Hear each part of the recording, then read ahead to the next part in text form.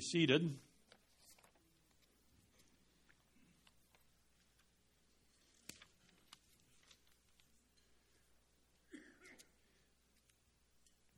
As a part of your Christmas decorating at your home, perhaps you have a nativity set. I know in Don's family, I see on social media, they take pictures of their nativity sets and post them online. And that got me thinking about the wise men, the magi from the east. And my older sister's husband, Norb, he's quite a character, but when they set up their nativity scene in their house, Norb puts the wise men on the east side of the living room as far away from the nativity set as he can get them, and then every day they move a little closer. And the grandchildren watch. When are they going to get there? When are they going to arrive? And, of course, we know the story out of Matthew chapter 2 of the Magi coming from the east, and actually they didn't exactly show up at the stable. I hate to burst your bubble, but Jesus was probably about 2 years old when they finally arrived. But they brought gifts, didn't they? Gold, frankincense, and myrrh. They brought these gifts. And as I've thought about that, and as I've studied that a little bit and thought it through, I realized as I analyzed that passage carefully, there is one overlooked biblical fact in that story, and it's the fact that there is no mention of wrapping paper. There's no gift wrap mentioned at all. You know, if there would have been gift wrap, Matthew would have put it this way in the King James Version. And lo, the gifts were inside 600 square cubits of paper, and the paper was festooned with pictures of Frosty the Snowman. And Joseph was going to throweth it away, but Mary saith unto him, she saith, holdeth it. That is nice paper. Saveth it for next year. And Joseph did rolleth his eyeballs. And, of course, the baby Jesus was more interested in the paper than he was in the frankincense. And that's how Matthew would have put it if there would have been wrapping paper there. But those words don't appear in the Bible, do they? Which means that the very first Christmas presents were not gift wrapped. My point here is that there are two striking characteristics out of this story about gift wrap. First of all, they were wise men. And secondly, they were men, you know. And I think I read a study that one of the genes of male DNA were missing the gene of gift wrap ability. I'm pretty sure they found that out at the University of Norwich when they were studying the DNA sequencing. We men, I'm sorry, we just have missed that gene. We wasn't given to us. And I had done a non-scientific study of a couple people that I know. And one guy says, I only wrap it because they're usually such poor gifts. I want to get out of the room before they get it open to know what it is. Another guy is not a big gift wrapper. He says, I spend about 15 seconds wrapping a gift, and they all look like giant spitballs. And so that's his approach, and that's how he goes about it. But I do wrap gifts when I am giving a gift, but I lack the necessary motor skills. My older sister down in Colorado, when she wraps a gift, I mean, it is a work of art. All the pattern matches on the seams. The edges are creased. She puts real ribbon around it and makes her own ribbons. None of this stick-on quick stuff. And, I mean, it's a work of art, but not so with me. You know, I'm under the assumption that the more Scotch tape, the better. You know, and I think that's basically kind of a male thing. The more Scotch tape, the better. And so that is one thing to recognize. One of the great things, and I wish I'd been on the ground floor of this, were gift bags. Remember a number of years ago, gift bags came out. What a great deal, you know. And I wish I would have been in on that. You know, they have a bag and you put a little bow on it and a card and you're done. And I noticed after the first year or two, the prices quadrupled because they recognized that a whole male population was buying gift bags for the gifts they were giving at Christmas. And by the way, men, don't try using a hefty sack for your gift bag. You know, even though you put a ribbon on it, it's still a trash bag, and I don't think your wife will fully appreciate that. Well, enough about gift wrap and gift giving this season. Actually, the point is that God has given us the best gift of all. And it continues to be the most wonderful gift and miraculous gift in the whole world. As we sang that ancient hymn, O come, Emmanuel, again, it's a plea, a longing of the human heart, whether the human recognizes where the answer lies or not. There is a longing for completeness, for fullness, for everlasting life. And, of course, Jesus gives us the answer. And that Christmas carol, the author, whoever originally wrote it back in the 800s, used those designations out of the book of Isaiah, the prophetic book of Isaiah. And today we are looking at the rod of Jesse, or the root of Jesse, or the shoot of Jesse, depending on how your translators translated it, out of Isaiah chapter 11. Remember, Isaiah was a prophet in Judah and a prophet to Israel about 700 years, 800 years before the birth of the Lord Jesus Christ, before the first advent. And as you see on the back of your bulletin insert, there are a number of messianic or Messiah promises that are made in the book of Isaiah that Jesus Christ fulfilled or will be fulfilling. And we come to a major one today as we've traveled through this. Remember, a prophet in Israel and Judah at that time, remember, they are foretelling what God is going to do, and there's a near fulfillment and then a far fulfillment. And that's what we see today. He also is prophesying or foretelling by God's very revelation to him that the Messiah will be coming, this first advent, the one we look back on. But then he compresses time and goes to the future after the second advent, the second coming. Now, Old Testament prophecy, I don't know if you're aware of this, but it does not prophesy at all the time we are living in. We live in the church age, and the church age is described in the New Testament as a mystery, and a mystery in that context is a previously unknown truth, a previously unrevealed truth. God, in his wisdom and his exhaustive foreknowledge, did not reveal to the Old Testament prophets that there would be a gap between the first and second advent of the Lord Jesus Christ. It is a time called the church age, beginning in Acts chapter 2, and we are in the midst of it, and we don't know how long it's going to last. God will complete and consummate the age. And so Isaiah is talking about the first advent initially, and that will be a near fulfillment, and then he will advance into the second advent in this passage in Isaiah chapter 11. Isaiah is writing, as we saw in chapter 7 a couple of weeks ago, during the reign of Ahaz in Judah. Ahaz was a man who was not a man of faith in God. He was a king. He was not a good king.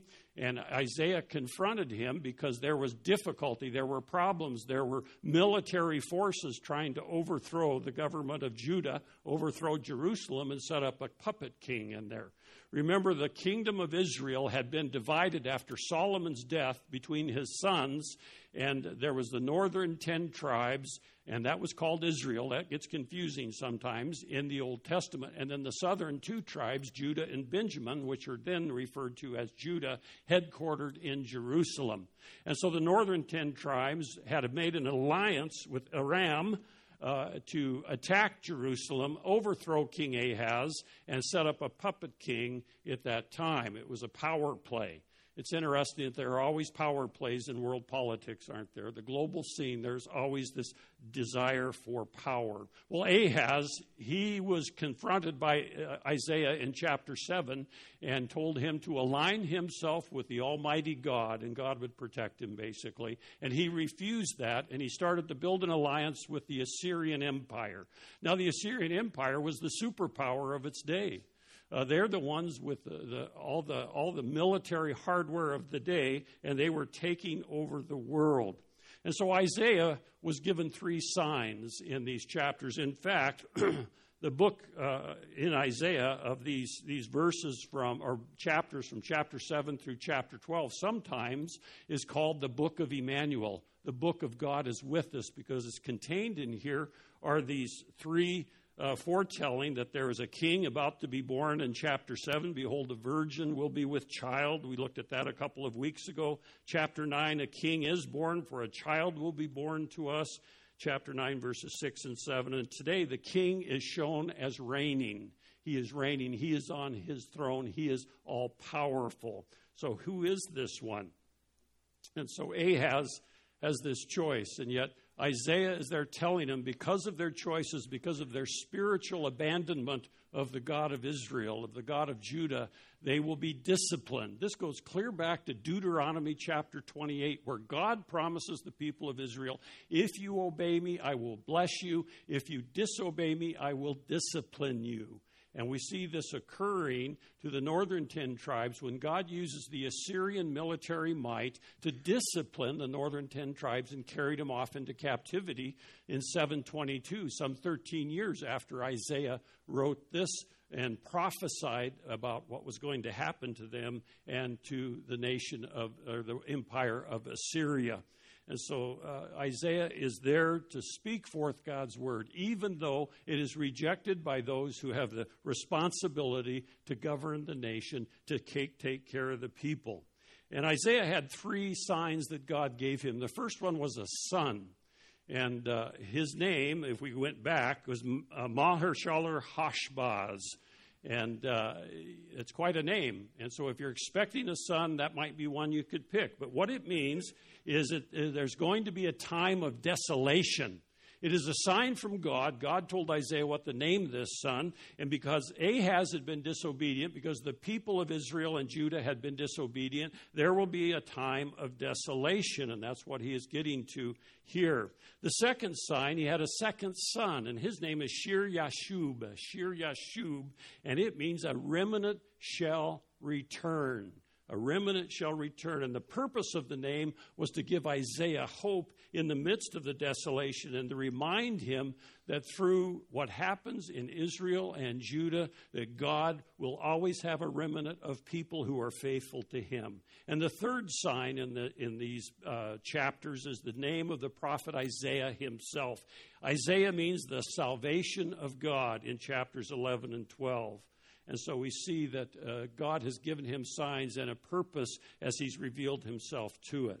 Now, in verse 1, chapter 1 of verse 11, it says, a shoot will spring from the stem of Jesse. The shoot will spring forth. That verb there, it connects us to the previous 2 verses. And in chapter 10, if we took the time, we would recognize that God not only is judging Judah, but after Assyria carries them into captivity in 722, that God will judge Assyria. And of course, he did judge Assyria. And in verses 33 through 34, he uses this idea that Assyria is like a cedar. In fact, they are identified as a cedar, the cedars of Lebanon, because they came out of the north there. And they are identified that way. And God is going to judge them. And so that verb in verse 1 about a shoot will spring, the idea is that it's taken from the realm of agriculture and of horticulture, and that the kingdom had sunk to such a low point, there must be a new beginning. And this Assyrian empire that was ready to destroy the Davidic kingdom was actually the ones who were going to ultimately perish, and the Davidic kingdom would rise again.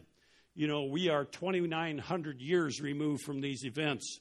And yet Paul, and the Apostle Paul in Romans chapter 15, tells us the value of this.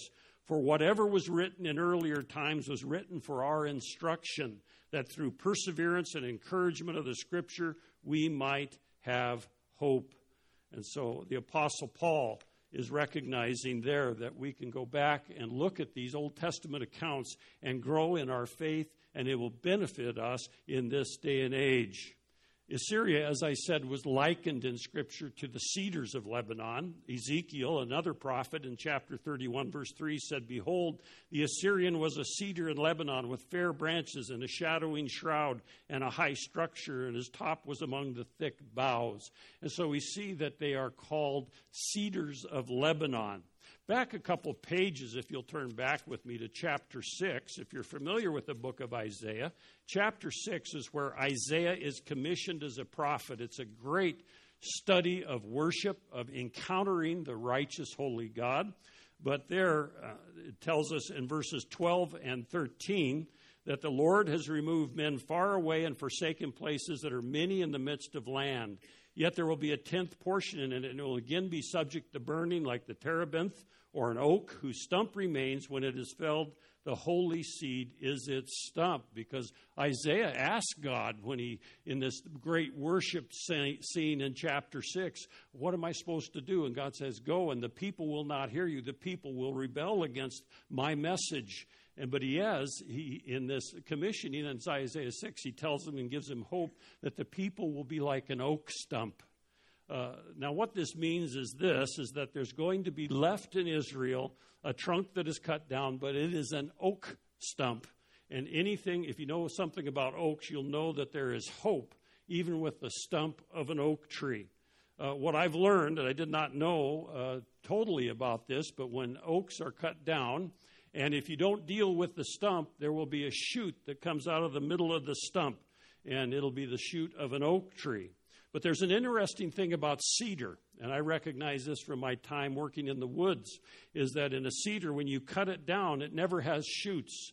The stump just rots in the ground. When you cut a cedar down, it rots. And I don't know if you knew that or not. But it's a beautiful way. The Holy Spirit is communicating, describing to Isaiah and to those who would listen to him that the Assyrian is like a cedar tree cut down by God. And that's what verses 33 and 34 of chapter 10 are talking about. He is going to take down these strong men. He's going to cut them like a cedar tree, and there will be no shoot. And, of course, we know that the Assyrian Empire was defeated, and it melted away. There was nothing left of it.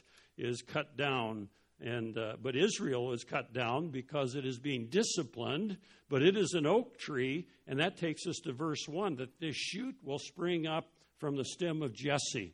Now, Jesse was David's father, and Jesus, the Messiah, is in the line of David. We know that from the genealogies. And he was the rightful heir to the throne, the forever throne of David that God had promised David, that God had promised that there would be a throne forever and ever. And so Isaiah writes about this. First of all, he writes about Jesus' family tree and his character, this ancestry in verses 1 through the first part of 3. The shoot will spring up from the stem of Jesse. Why didn't he say David? Because there had been a number of kings in the Davidic line between David and now this coming Messiah, and they were all disappointments for the most part. And this Messianic king, the Messiah, is bringing the truth. He is the fulfillment of all of this prophecy. And so he uses the stem of Jesse, plus this is a very low point in Israel's history. And a branch from his roots will bear fruit. There's the promise that it will flourish again. This is the promise for Israel. And so God's promise to David in 2 Samuel 7:16, a critical verse in understanding the Davidic line that God is fulfilling. And your house and your kingdom shall endure before me forever. Your throne shall be established forever. That is God's promise to King David. And Jesus' family tree is the fact that he is descended through Mary from the Davidic line. His mission to earth, we overlook the manner of the Advent sometimes. God set up a pattern that we would never have dreamed of. Isn't that wonderful about God? He doesn't do it all the time like we humans would do things. Jesus was born in a stable to a lowly peasant couple in an insignificant town in an obscure corner of the Roman Empire. How would we have arranged it if we were in charge of that event? The same pattern the Lord followed all his days, and the church might take a hint today that Jesus does things differently. Jeremiah 23:5 says, "Behold, the days are coming, declares the Lord, when I shall raise up for David a righteous branch." Again, this tree, this shoot, this stump imagery, and he will reign as king and act wisely and do justice and righteousness in the land. God's promise to David is fulfilled in the Davidic line, and God is planning to fulfill that, finish that in the future. In Revelation 5:5, when we look into the future, this name is applied to our Savior. "Stop weeping," one of the elders said. "Behold, the Lion that is from the tribe of Judah," Messiah, the root of David, "has overcome so as to open the book and its 7 seals." Revelation 22:16, at the end of our Bibles, "I, Jesus, have sent my angel to testify to you these things for the churches. I am the root and the offspring of David, the bright and morning star." New beginnings. Jesus' ancestry. And Isaiah makes a point of emphasizing that because the people knew through other prophetic words, through the promise to David and even Abraham back in Genesis 12, that there would be a Messiah coming through the Davidic line. And then we see in verse 2 and the first part of verse 3 the character of this one, the shoot of the stem of Jesse. In verse 2, the Spirit of the Lord will rest upon him. The Holy Spirit empowered Jesus in the first advent when he came. And, of course, the example of that we find in Matthew 3 at his baptism. If you remember that passage, it says the Spirit of the Lord, like a dove, it is a figure of speech, came upon him. And the God the Father said he is the well-pleased one. And he followed 3 spiritual couplets here in verses 2 and 3. Look at verse 2 with me. The Spirit of the Lord will rest upon him, the spirit of wisdom and understanding. The first couplet, the spirit of counsel and strength. The second one, the spirit of knowledge and fear of the Lord. Wisdom is a general reservoir of truth, and understanding is a specific application of that wisdom. And contrast that with the powerful boasts and the foolish boasts of the Assyrian kings in chapter 10, verse 13. Counsel and strength, the ability to devise a right course of action, and personal powers to see the action through. Knowledge and the fear of the Lord, it's true loyalty and worship. And then the first part of verse 3, it says, and he will delight in the fear of the Lord. What does that mean? To delight is from the word that is like as a perfume. It's a scent. It's like smelling something that is really pleasing and wonderful. A pleasing aroma became to mean to delight in, and brings delight. God's grace is wonderful, the perfume of our lives. To fear God is to respond to him in awe, trust, worship, obedience. And all 3 persons of the Trinity are mentioned in these first verses, 1 and 2. The Messiah came to do the will of the Father. Jesus Christ, God the Son, came to do the will of the Father. One time, I remember years and years ago, there was a preacher that I was listening to at our church in Dallas, and he said, never be shocked by sin, but always be staggered by grace. And that has stuck with me since that time. The super miracle of the incarnation, our very creator, preserver, judge, becomes our kinsman redeemer, our sin bearer. Of all the miracles and mysteries, that is the most staggering of all of history, of all of time, of our whole experience. In second part of verse 3 through 5, Isaiah moves from this first advent. This Messiah is going to be born. He is coming. Of course, 700 years later, we see him born in that cave or stable in Bethlehem, the coming Messiah. And now he moves to the way future, but he doesn't see the gap in between, this thing called the church age. He is looking forward to the millennial kingdom. The millennial kingdom, which is the kingdom prophesied by the Old Testament prophets that would last 1,000 years. So there is this issue here with different church traditions, and some think we're in the millennium right now, but let me challenge you, if you think that's the truth, to analyze these words that we're going to look at and say that we are in the kingdom now. My mantra is the kingdom is not yet, the kingdom is not yet. Because it isn't. Christ will judge with righteousness. Emmanuel's righteous judgments. Look at the second part of verse 3. It says, and he will not judge by what his eyes see, nor make a decision by what his ears hear, but with righteousness he will judge the poor and decide with fairness for the afflicted of the earth. He will strike the earth with the rod of his mouth and the breath of his lips, and he will slay the wicked. Jesus Christ will judge with righteousness.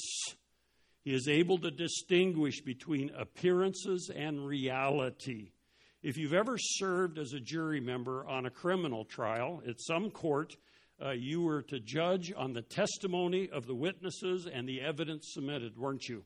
And all a jury could do is evaluate that testimony of the witnesses and the data of the evidence at face value. A jury cannot see the hearts of the people involved in that criminal case.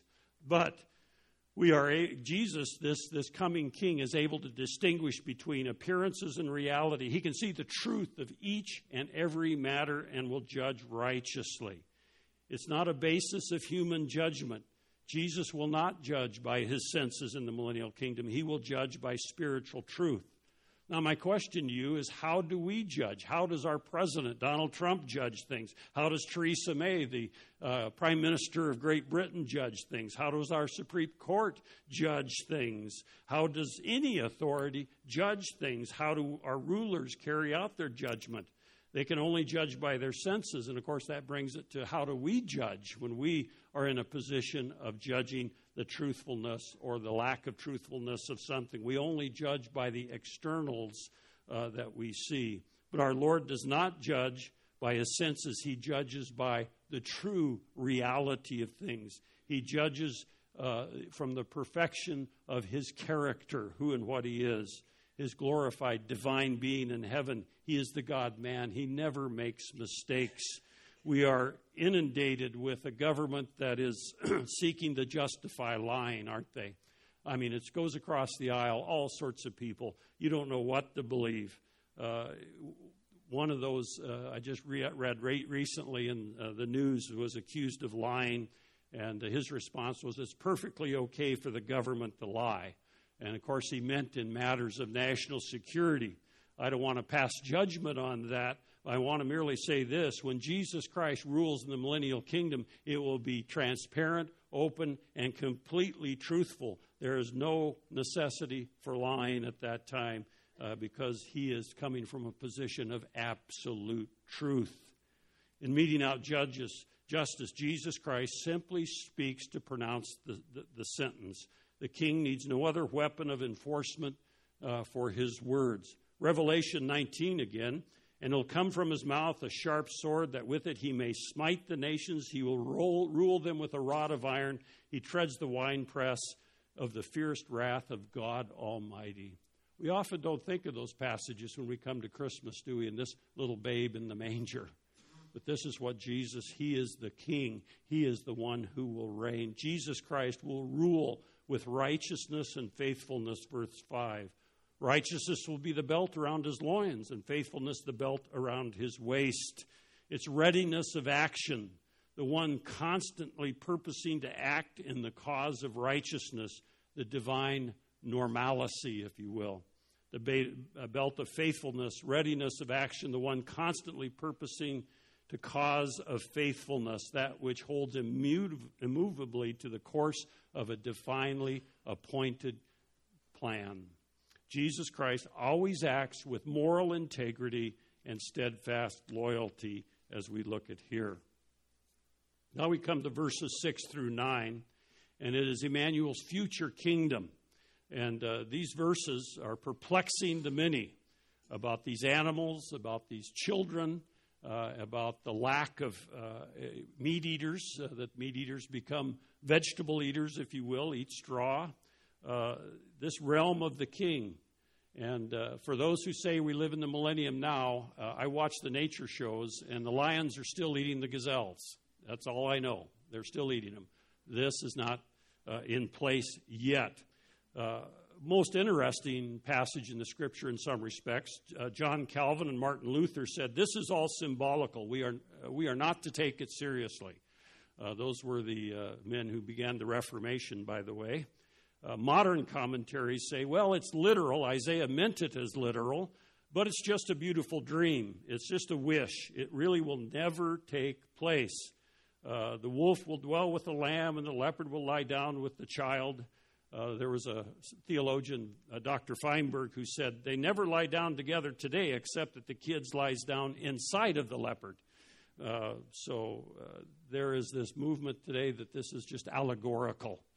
And it's interesting when they come to Scripture, they spiritualize it or allegorize it. But that was not Isaiah's point here. Because one of the things that I was reminded of, I went to church off and on from the time I was a baby. My parents always had me in church. Every time the doors were open, we were in church, even though I was a little pagan until I was 28. But for the first 28 years of my life, I remember praying these words almost every Sunday. Our Father who art in heaven, hallowed be thy name. Your kingdom come, your will be done on earth as it is in heaven. You ever thought about that, the Lord's Prayer, or what we call the Lord's Prayer? It's really the disciples' prayer that Jesus taught them. But he's praying for the kingdom. And when you pray that prayer, you're praying for this millennial kingdom to come, for the establishment of it, because we know that's God's will, because it's been prophesied, it will be fulfilled. There will be a literal King Jesus on David's throne in Jerusalem in the millennial kingdom. And he will reign and he will rule with righteousness, with faithfulness, and he will be one who is forever and forever. This future kingdom, he will provide peace and safety. When we think about this passage about the wolf dwelling with the lamb, the leopard will lie down with the young goat, calf and the lion, the fatling together, the little boy, and by that means just a toddler, will lead them. There is three facets of a renewed creation, because all things will be made right in the millennium. There will not be sin visible in the millennium. God takes care of it as a ruler immediately. But three facets: there will be a reconciliation of old hostilities. And that's pictured as the predators and the prey come together, and this youngster will exercise dominion, originally given in Eden. This is a picture going back to the Garden of Eden. When I think about that, and I know that maybe many of us have people and things in our lives that need to be reconciled. Reconciliation of old hostilities. I don't know how God's going to take care of that, but he will take care of that. There'll be a change of nature in verse 7. The cow, the bear, the lion, and ox will all eat the same food.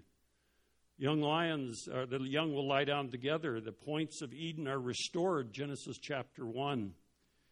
In Genesis 1:29 through 30, God said, "Behold, I have given you every plant yielding seed that is on the surface of the earth, every tree that has fruit yielding seed, and it shall be food for you.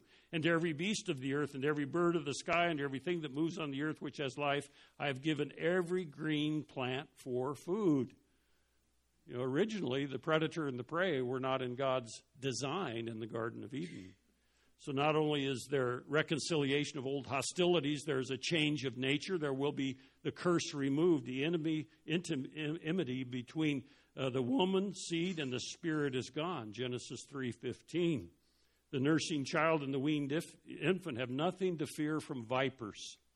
When Don and I were in Indonesia, in Borneo, in the jungles, visiting our missionary friends, we were warned and told that consider everything poisonous, whether it's insects, but particularly the vipers, particularly the snakes. And there were lots of snakes. They had cobras, boa constrictors, kraits, which are the most poisonous snake in the world. And we recognize that, and I hate snakes anyway, and then to be in the midst of all of that, and we saw enough of them that I realized that this passage, when this comes true, when the millennial kingdom is set up, that a child can sit by the nest of a cobra and he won't be bothered. God will take care of that. And so there is a change of nature. The curse is removed. And verse 9, Jesus Christ will be known in all the earth. Look at verse 9 again. They will not hurt or destroy in all my holy mountain, for the earth will be full of the knowledge of the Lord, and the water as the waters cover the sea. There'll be a restoration of peace, of holiness, restoration of knowledge, full of knowing God.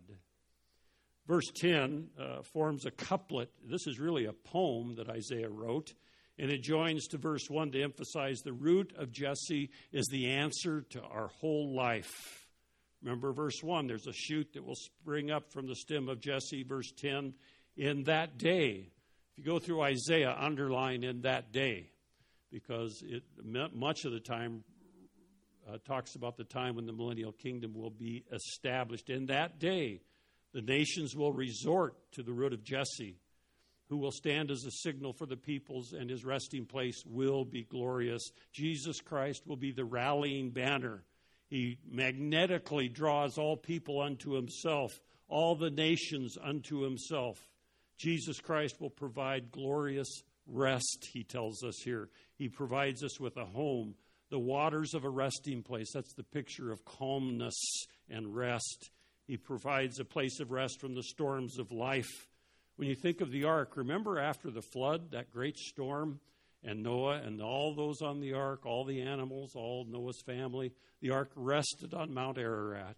That is the picture here. There is a rest, a fulfillment of God's plan. There's a rest for his people that'll be at home with him. So the Messiah, where he dwells, is where we want to be. Now, for the church, we will have a role and a responsibility, even though we will not go through the tribulation. We are in the church age now. The next event prophetically is the Great Tribulation. The church will be caught away. It will no longer be there because it disappears after Revelation chapter 3, before the wrath of God is poured out upon the world. But then after the millennium is established, after the 7-year tribulation, that's 1,000 years, and we will have responsibilities, and we will have joy in the process of that. In verses 11 and 12, there'll be a remnant restored. If we were to go on through the end of chapter 11 and into chapter 12, it will say in verse 11, it says, it'll happen on that day, again on that day, that the Lord will again recover the second time with his hand the remnant of his people who will remain from Assyria, Egypt, Pathros, Cush, Elam, Shinar, and Hamath, and from the islands of the sea. He will gather all people unto himself. Chapter 12 is really a song that Israel will sing in the future. The Jewish people will sing it that are believers in the Messiah, Jesus Christ. But I wanted to point out to you in verse 1, then you say on that day, I will give thanks to you, O Lord. But verse 2 is the key here. Verse 2 is the key. Behold, God is my salvation. I will trust and not be afraid, for the Lord God is my strength and song, and he has become my salvation. But what about us? We live in the in-between time. If you're a believer in the Lord Jesus Christ for everlasting life, you can claim that verse. You can say, behold, I am saved because of what Jesus Christ has done. I have a future and a hope. But we all know that there's adversity and difficulty in life and pain and loss and many things that all human beings face. And believers are not exempt from those problems, from suffering. The Apostle Paul in Romans chapter 8, verses 18 through 29 wrote, for I consider the sufferings of this present time are not worthy to be compared with the glory that is to be revealed to us. And in that passage he goes on, I call it the 3 groans passage. 3 groans, because it tells us in verse 22 that we know that the whole creation groans. Verse 23, we ourselves groan within ourselves. Verse 26, the Holy Spirit intercedes for us with groanings too deep for words. What's all this groaning going on? Well, we all do groan, don't we? The world groans in this sin, in this issues that are going on around us. It tells us that creation groans and suffers the pains of childbirth. Isn't that interesting? And you ladies who've had children can understand that better than any of us can. That there is this anticipation, yet there is a gigantic, painful process to go through to enjoy the blessings of this new child. And that's what creation is waiting for. It's waiting for things to be made right. I think of this verse, every time I see an animal that's been hit on the highway. And I realize it's not in God's original plan in the Garden of Eden. And that animal is suffering and groaning, if you will, because of the fallenness of this physical planet. And we ourselves groan as Christians. We eagerly await, Paul says, our adoption as sons, the redemption of our body. Remember, our bodies have not been redeemed yet. That's why we're afflicted with pain, with sickness, with problems, because these bodies are not redeemed yet. And we look forward to that time when they will be redeemed, purified, made holy. We'll have a glorified body. But we ourselves groan. But isn't it interesting that the Holy Spirit, who is our comforter, who is our guide, who is our teacher, also groans, and he intercedes for us with groaning too deep for words. I don't think we'll really understand till we get to heaven the amount of pain that the Trinity has gone through seeing the choices of human beings. And so the Holy Spirit is praying and interceding for his people, for believers in Jesus Christ, with groanings too deep for words. In other words, he is taking a place and praying that we would be relieved of this soon. He who searches the hearts knows what the mind of the Spirit is, because he intercedes for the saints according to the will of God. The will of God is that this world is going on as it is, but there will be a consummation. There will be a millennial kingdom. Jesus Christ will reign in righteousness and justice. He will be fair in all things. God is fair and complete and perfect. So the big picture, I think one of the takeaways for me is to remind myself that this is not all there is, what we're experiencing.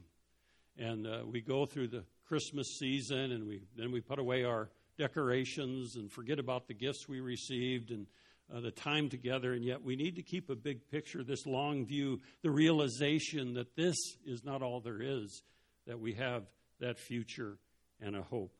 Let me pray. Father, we thank you for the Word of God, the wonderful truth in it. We pray, O Lord, that as we sense the time